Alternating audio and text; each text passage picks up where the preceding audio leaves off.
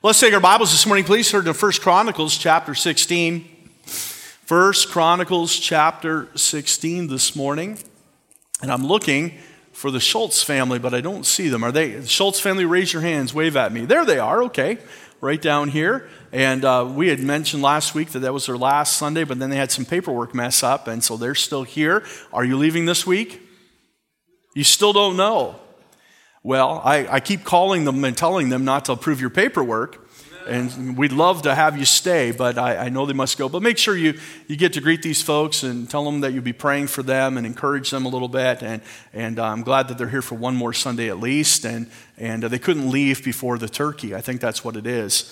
But we're glad. They're moving to Uruguay, and they're from South America. Born down there, and so they're heading back down there, and all their family and grandkids and everybody, and so that's a big, big move. So you pray for them. I asked the boys, I said, their grandsons, I said, what do you think about this? And they said, well, we like soccer, so that's good.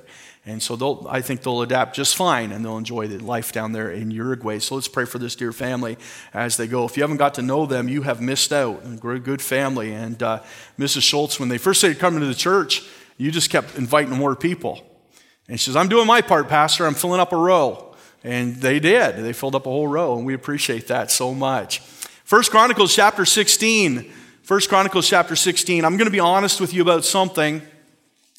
I don't like preaching on holidays because it just kind of puts you in a box. You know what I mean, Brother Hilton? You just feel like you got to preach Thanksgiving. You got to preach something about being thankful. And so you can come to church today and you know that you're not going to get tore up about your sin and all those things. I don't want you to have indigestion when you go have your turkey. And so I feel like I get put in a box, but I understand that. And you know, the Bible gives us the great theme of being thankful. And so it's not a hard subject to choose from. But nonetheless, I'll just be honest with you, it's out of my comfort zone. And so, but anyway, we're going to look at this thought today. The Bible says in 1 Chronicles chapter 16 that David had just fetched the ark. You'll remember the story a little bit. They had gone to get the ark from the Philistines, and the Philistines had all kinds of trouble, and they were tired of having the very presence of God there, not because the presence of God was a blessing to them, but it was a curse. And they had suffered the judgment of God because it was not in its right place. If only those Philistines knew what they had. Instead of worshiping the false gods of Dagon, had perhaps they'd worshiped the God of the ark, the God of Jehovah, that perhaps their lives would have changed. And as David began to bring the ark back, you'll remember that they stumbled and fell a little bit. And a couple men, Uzziah and another, they put their hand up just to steady the ark. It was in good intentions. But because they touched the ark, they died. Well, this scared David. And so they turned aside and they took the ark and they put it in the house of a man by the name of Obed-Edom. And there they would store the ark for 3 months while David went to God and pleaded with God and asked God, how do we do this properly? And God said, you have to do things in the due order. So David began to organize, and he began to get the worship team ready, and he began to get the trumpeters ready, and all the musicians had their best music together, and they built a tabernacle, a tent covering for the ark, and they prepared all of these things, and they got the proper cart, and they got the oxen in line, and they did all the pomp and circumstance that was necessary and that God commanded, and they went and they fetched the ark again, this time with great success. And David would write a psalm for this occasion. And this is a psalm of David that we find in 1 Chronicles chapter 16. It's not recorded with the rest of the psalms, but it is nonetheless a psalm of David. And it's interesting to note this, that a psalm, you say, what is a psalm? The Bible says, speaking to yourselves in psalms and hymns and spiritual songs. What is a psalm? A psalm was both a verse, it means to sing out, so it's a song, but it also means to pluck a string. So in other words, it is a song that is set to instrumentation. We sang this morning a little bit of a cappella. We sang the last verse of Complete in Thee, yea, justified, O blessed thought. And we sang another, just a little bit of a cappella, and that's what some churches like to do, and there's nothing wrong with that because the psalm means to sing out, but in particular, the word psalm means to be set to music. And so David will take this psalm we will read in 1 Chronicles 16, and he will give it to Asaph. Asaph was the chief of the musicians, and he wanted him to set it to music. In other words, if David were to take this music, he would go to the trumpeters and say, here's your part, and to those that play the stringed instruments, here's your part, and to those that play other instruments, here is your part, and he would distribute this music through Asaph, and they would have this great orchestra, and they would sing this great song. What is that great song? Let's read it together in 1 Chronicles chapter 16. The Bible says in verse 34, we're going to just focus there. Oh, give thanks unto the Lord, for he is good, for his mercy endureth forever. Oh, give thanks unto the Lord, for he is good, for his mercy endureth forever. You say, is that the whole psalm? No. Look back at verse 7 with me. We're going to read it very quickly, so if you can try to listen very quickly, I'm going to read very quickly. It's a lot of verses, but here's the psalm that David wrote. Then on that day, David delivered first this psalm to thank the Lord into the hand of Asaph and his brethren. Give thanks unto the Lord. Verse 8 is where this psalm begins. Give thanks unto the Lord. Call upon his name. Make known his deeds among the people. Sing unto him. Sing psalms unto him. Talk ye of all his wondrous works. Glory in his holy name. Let the heart of them rejoice that seek the Lord. Seek the Lord and his strength. Seek his face continually. Remember his marvelous works that he hath done, his wonders and the judgments of his mouth. O ye seed of Israel, his servants, ye children of Jacob, his chosen ones. He is the Lord our God. His judgments are in all the earth. Be mindful always of his covenant, the word which he commanded to 1,000 generations, even of the covenant which he made with Abraham and his oath unto Isaac, and hath confirmed the same to Jacob for a law, and to Israel for an everlasting covenant, saying, Unto thee will I give the land of Canaan, the lot of your inheritance, when you were but few, even a few and strangers in it. And when they went from nation to nation and from one kingdom to another people, he suffered no man to do them wrong. Yea, he reproved kings for their sake, saying, Touch not mine anointed, and do my prophets no harm. Sing unto the Lord, all the earth. Show forth from day to day his salvation. Declare his glory among the heathen, his marvelous works among the nations. For great is the Lord, and greatly to be praised. He also is to be feared above all gods. For all the gods of the people are idols, but the Lord made the heavens. Glory and honor are in his presence. Strength and gladness are in his place. Give unto the Lord, ye kindreds of the people. Give unto the Lord glory and strength. Give unto the Lord the glory due unto his name. Bring an offering and come before him. Worship the Lord in the beauty of holiness. Fear before him all the earth. The world also shall be stable, that it be not moved. Let the heavens be glad, and let the earth rejoice, and let men say among the nations, The Lord reigneth. Let the sea roar in the fullness thereof. Let the fields rejoice and all that is therein. Then shall the trees of the wood sing out at the presence of the Lord, because he cometh and judge the earth. Oh, give thanks unto the Lord, for he is good, for his mercy endureth forever. And say ye, Save us, O God of our salvation, and gather us together, and deliver us from the heathen, that we may give thanks to thy holy name, and glory in thy praise. Blessed be the Lord God of Israel, forever and ever. And all the people said, Amen, and praise the Lord. Let's pray together. Father, we love you, and we thank you and praise your holy name for all your many works, for all that you've done for us. Father, help us, Lord, today to be a thankful people. I pray that you'd focus our hearts and our minds upon the word of God today, that it would change us. And I pray, Lord, that through this today, this message, that maybe somebody that doesn't know Jesus would understand that we have a good God who loves them, died for their sins, paid the price for their salvation. So, Father, speak to us, we pray. We'll thank you in Jesus' name. Amen. 1 Chronicles chapter 16, verse 34, again, read it with me. It says, Oh, give thanks unto the Lord, for he is good, for his mercy endureth forever. Why don't we say it out loud together? Let's read it together. Oh, give thanks unto the Lord, for he is good, for his mercy endureth forever. All right, I woke up a few of you. Let's try it again. All right, now that you're awake, say the verse with me. Oh, give thanks unto the Lord, for he is good, for his mercy endureth forever. How many of you just memorized it?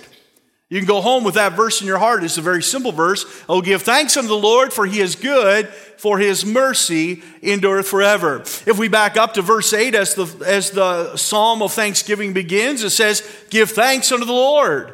Call upon his name, make known his deeds among the people. I want you to notice in the scripture, we are commanded to give thanks unto the Lord. You say, well, that doesn't seem very appropriate that we would be commanded to do so. Let me say it like this. We teach our children to say thank you. I can't tell you how many times at the fair this week we would hand out a Frisbee. That's what we had this year, these blue Frisbees that had our website and our name on it, Bethel Baptist Church, and our logo and a phone number. And we'd play games with the kids, and we'd talk to the parents about the Lord and inviting the kids out to church and the parents out to our activities here at the church. And we'd give out a Frisbee, and Mom would say, now what do you say? Say thank you. And we teach our children to show gratitude, to be thankful. And that's what the Lord is doing for us here. And over again, we see the Holy Spirit of God through the writers of Scripture saying, give thanks unto the Lord. And he gives us some reason. Number one, he says in verse 8, make known his deeds among the people. When we are thankful, we are typically thankful for something. And he says, I want you to make known his deeds among the people. He said, well, Israel should already know his deeds. As a matter of fact, if we were to read this psalm again as we just read it, you would find that David puts a lot of the exploits of God in this psalm. He talks about the different adventures that Israel had been on and how God delivered them from their enemies. We see about how they came into Canaan in this psalm. And so David is writing and reminding his people over and over again of what God has done for them. And he says, give thanks unto the Lord and make his deeds known among the people. Listen, I want to say this morning. We need to be reminded often of what God has done for us.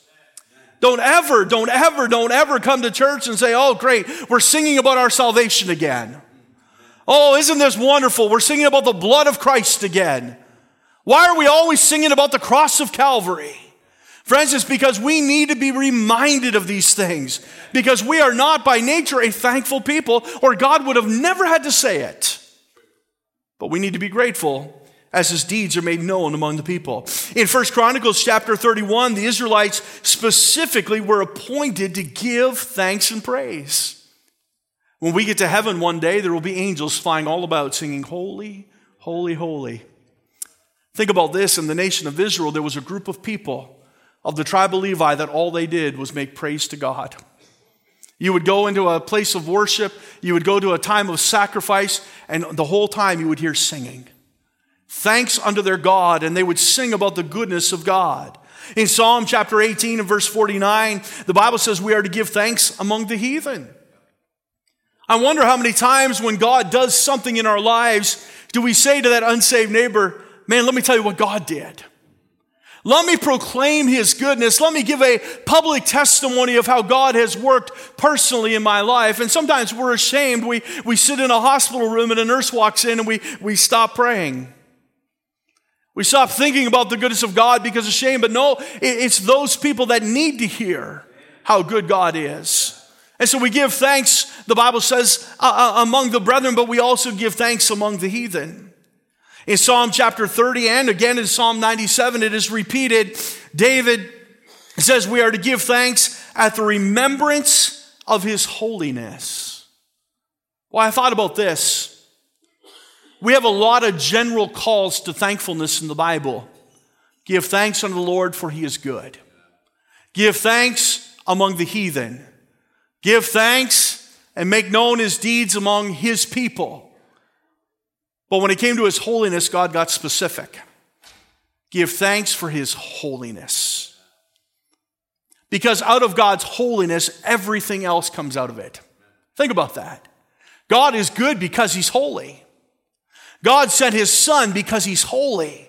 He is righteous. He is just. He is good. And because of that, God says, let's give thanks because of his holiness. In Psalm chapter 30 and verse 12, David says he will give thanks forever. It's an eternal privilege to give thanks to God. Hey, when you get to heaven, you'll be singing and praising all the time. In case you haven't noticed, I love music. I love to sing. And I think sometimes they're going to have to shut my microphone off because I would just stand up here and we'd just sing all day. I love it. And I just pick songs as we go and throw them in. Sometimes you don't even know, but that order of service means very little. We just keep saying, let's sing He Will Hold Me Fast. What a great hymn. And it blesses my heart, encourages me to sing. We're going to be doing that for all eternity as we praise God and give Him thanks. Psalms 92 reminds us it is a good thing to give thanks unto the Lord. But the most common use of the phrase, give thanks, is from 1 Chronicles 16:34. And we see it repeated over and over again throughout the Psalms. Here's what it says. Give thanks unto the Lord, and here's how it is followed. For He is good, for His mercy endureth forever. We see give thanks for many things in the Bible, but the most often use of the phrase is give thanks for He is good. You know, if I were to stand up this morning and say, the Lord is good, you might say, amen. Praise the Lord.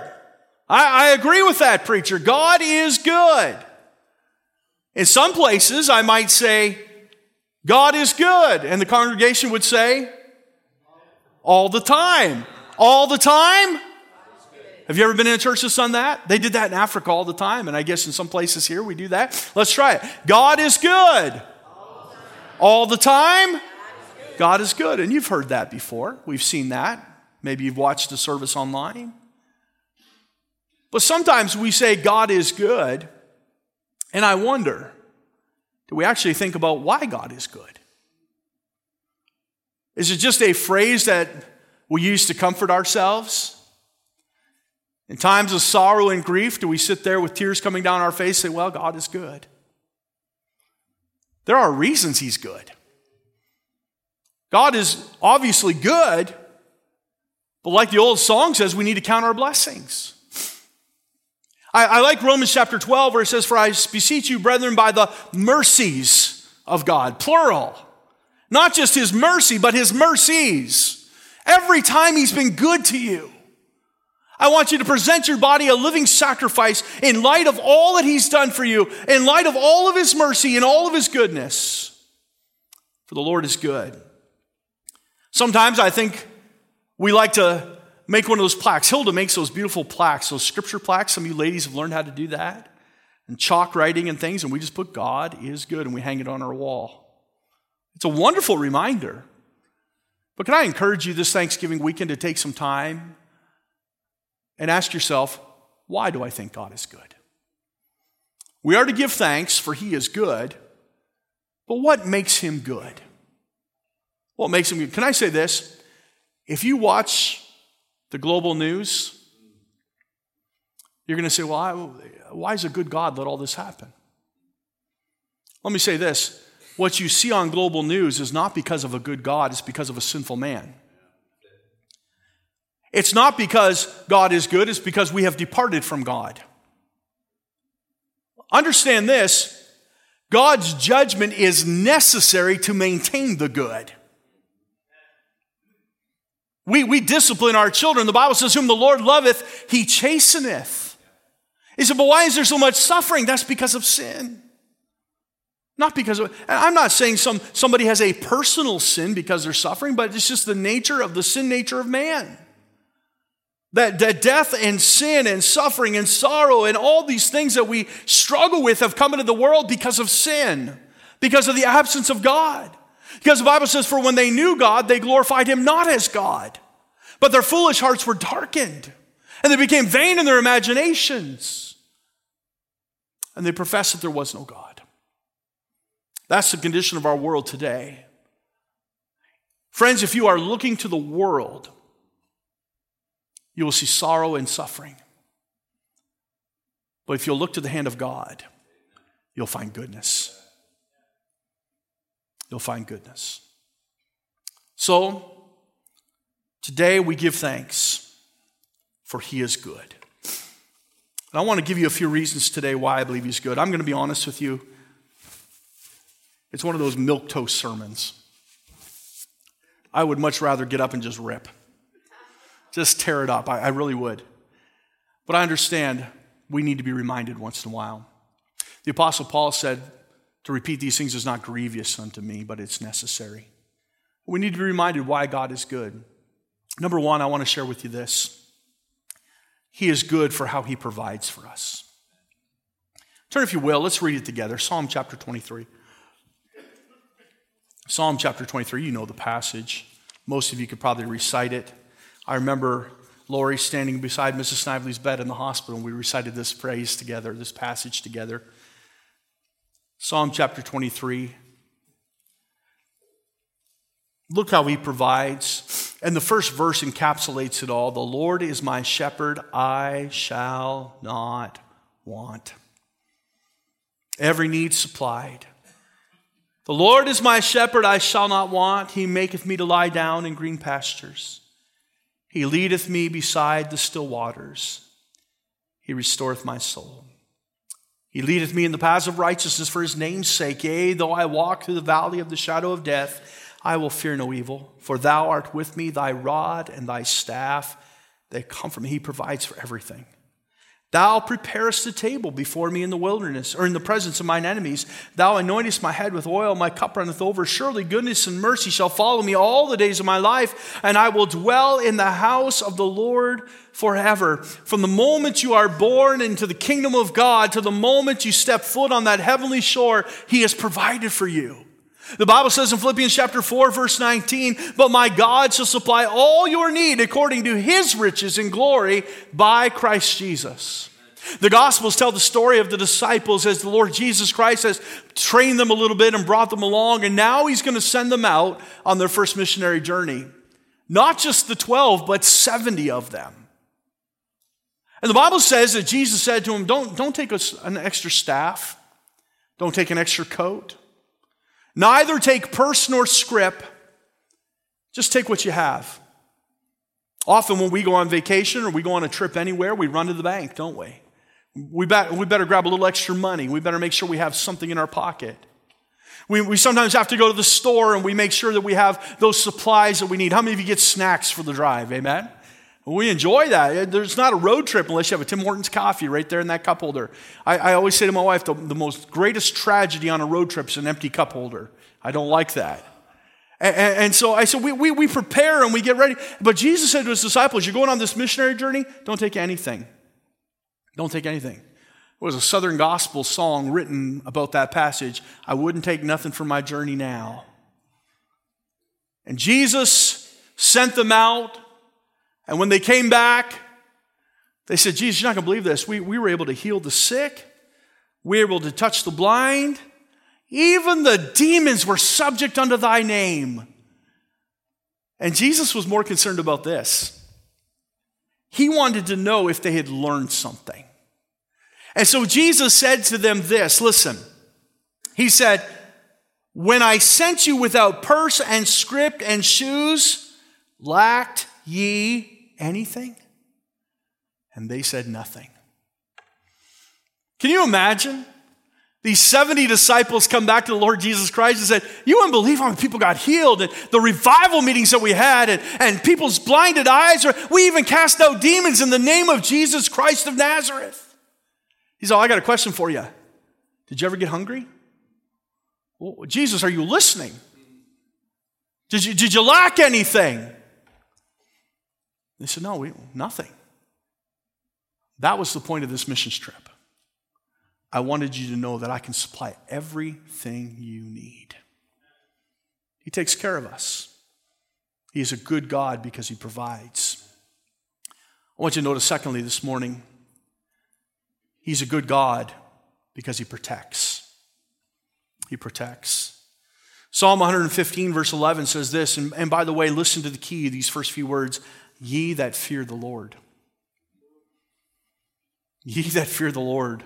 Oh my, sometimes the enemy gets through because we're not fearing the Lord.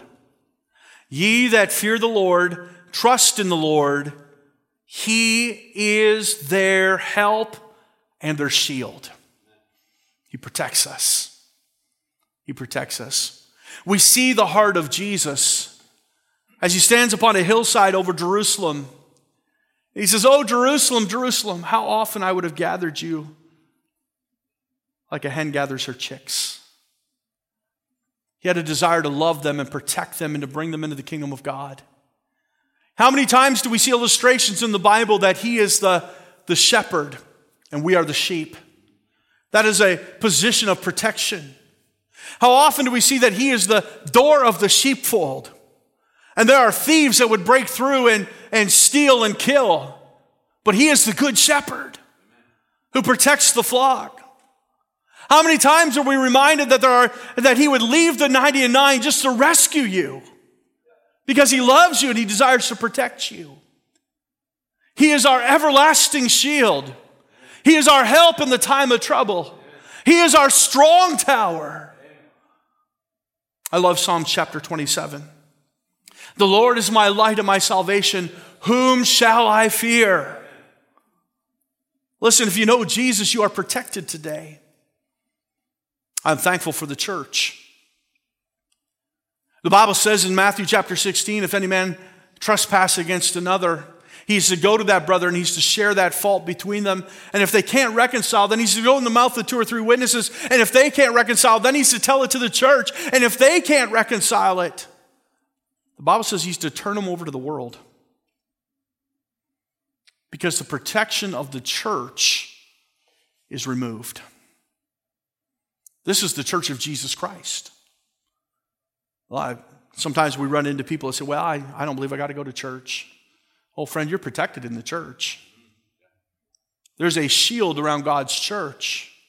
There's a help to it.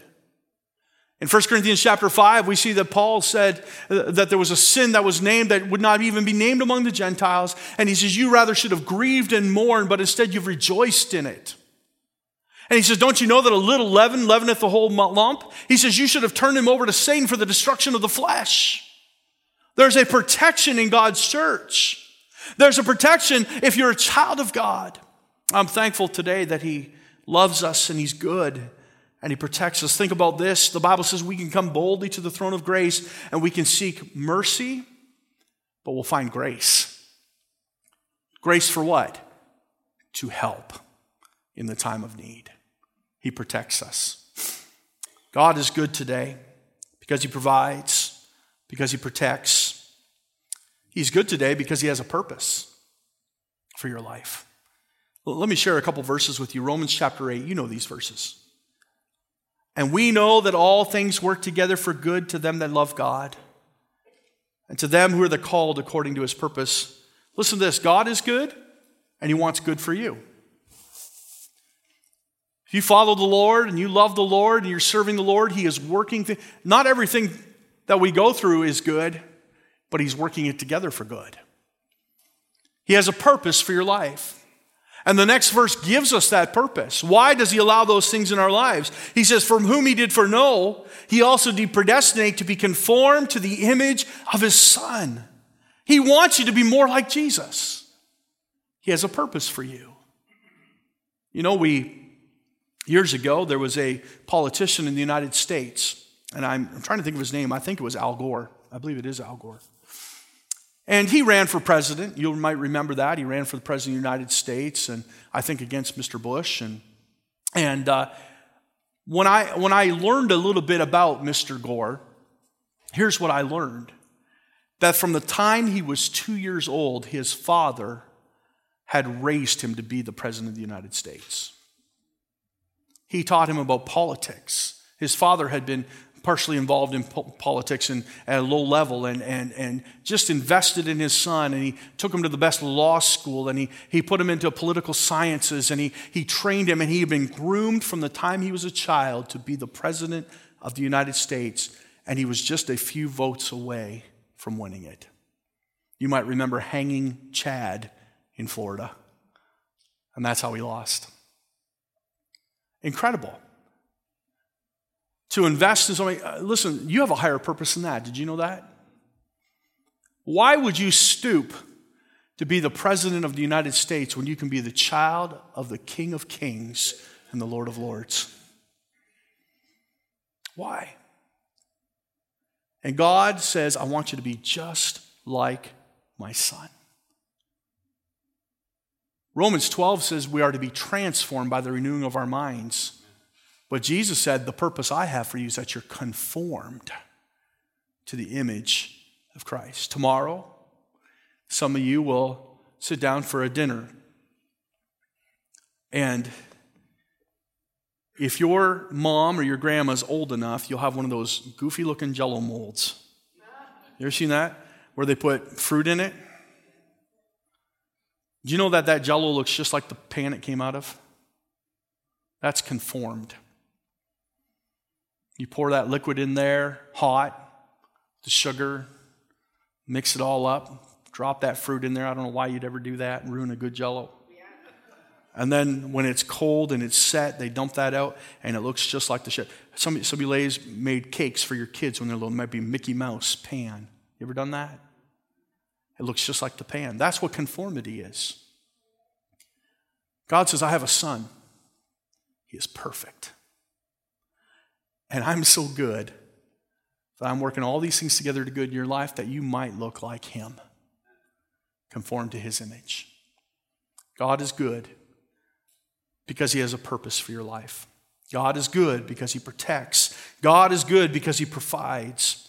But listen to this. God is good for what he has paid. God is good for what he has paid. Two words come to mind, the word ransom. Jesus said in Matthew chapter 20, verse 28, even as the Son of Man came not to be ministered unto, but to minister and to give his life a ransom for many. The word ransom means it is a price that satisfies. The Bible says the wages of sin is death. And God had a price for our sin. But Jesus said, I'm the ransom. I can fulfill and satisfy the very justice of God. His wrath can be poured out on me on the cross of Calvary. I am that ransom. And then we see the word redemption in the Bible. The Bible says in Revelation chapter 5. I want you to read this. This is good. Hey, are you glad you're saved? Amen.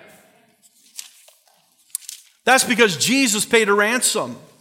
You had a debt you could not pay. The price was too high. And Jesus said, I've come to pay the ransom for many. He is that ransom. He is the way, the truth, and the life. And so he is the ransom. But look what it says in Revelation chapter 5, verse 1. Therefore, being justified, I'm in Romans, my mistake. Revelation chapter 5. Look what it says. And I saw on the right hand of him that sat on the throne a book written within, and on the backside sealed with 7 seals. And I saw a strong angel proclaiming with a loud voice, who is worthy to open the book and to loose the seals thereof? And no man in heaven nor in earth, neither under the earth, was able to open the book, neither to look thereon.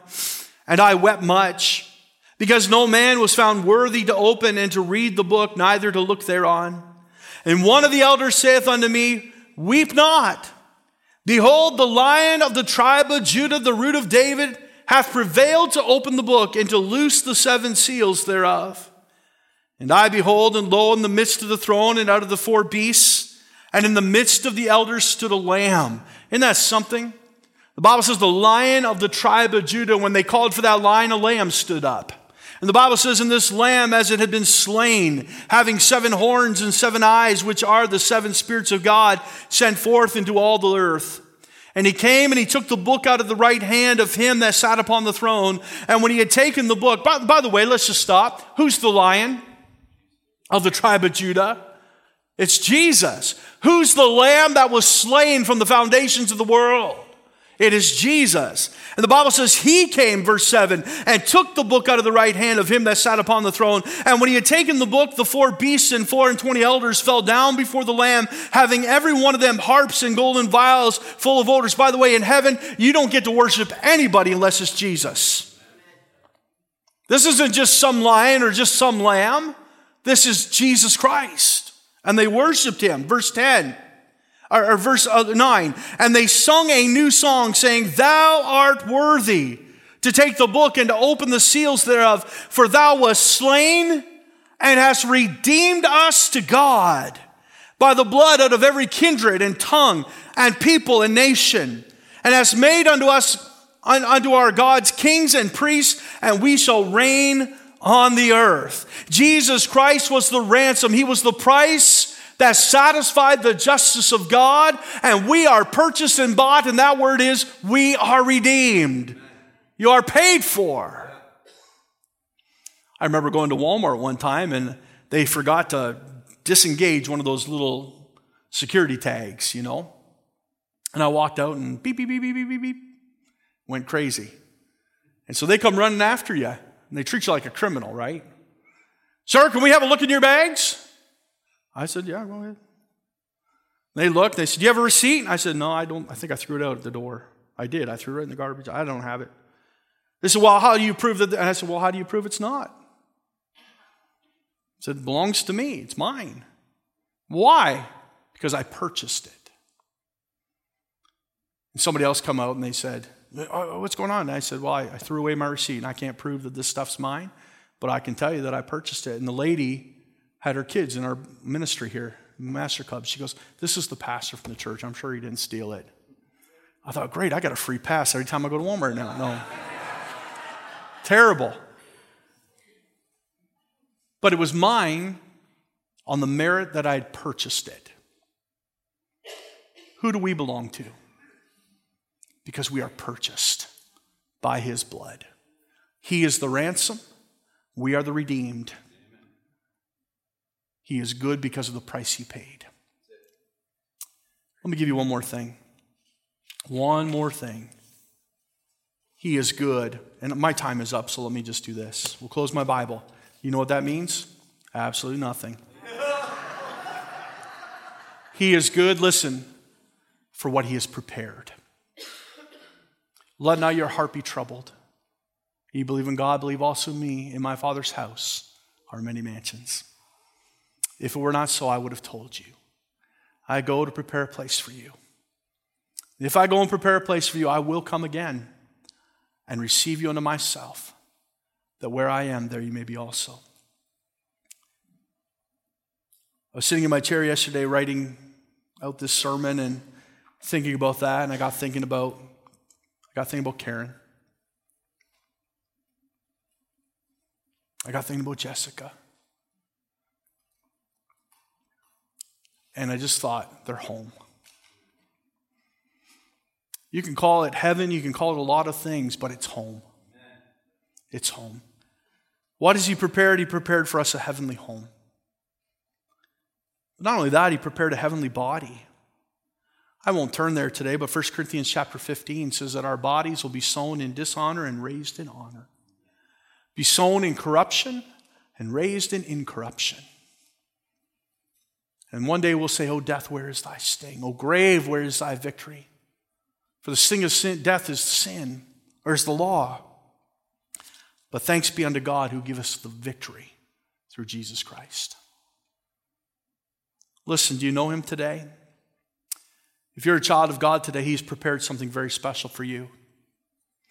But you have to accept that free gift of eternal life through the price that he paid. He is our ransom, and you can be his redeemed if you'll let him purchase you by his blood today. I'm going to ask you to come and sing a song as our invitation this morning. You just remain seated if you like while she sings, but if you'd like to come to the altar, please do so. I asked her to sing the song. It just simply says, God's been good.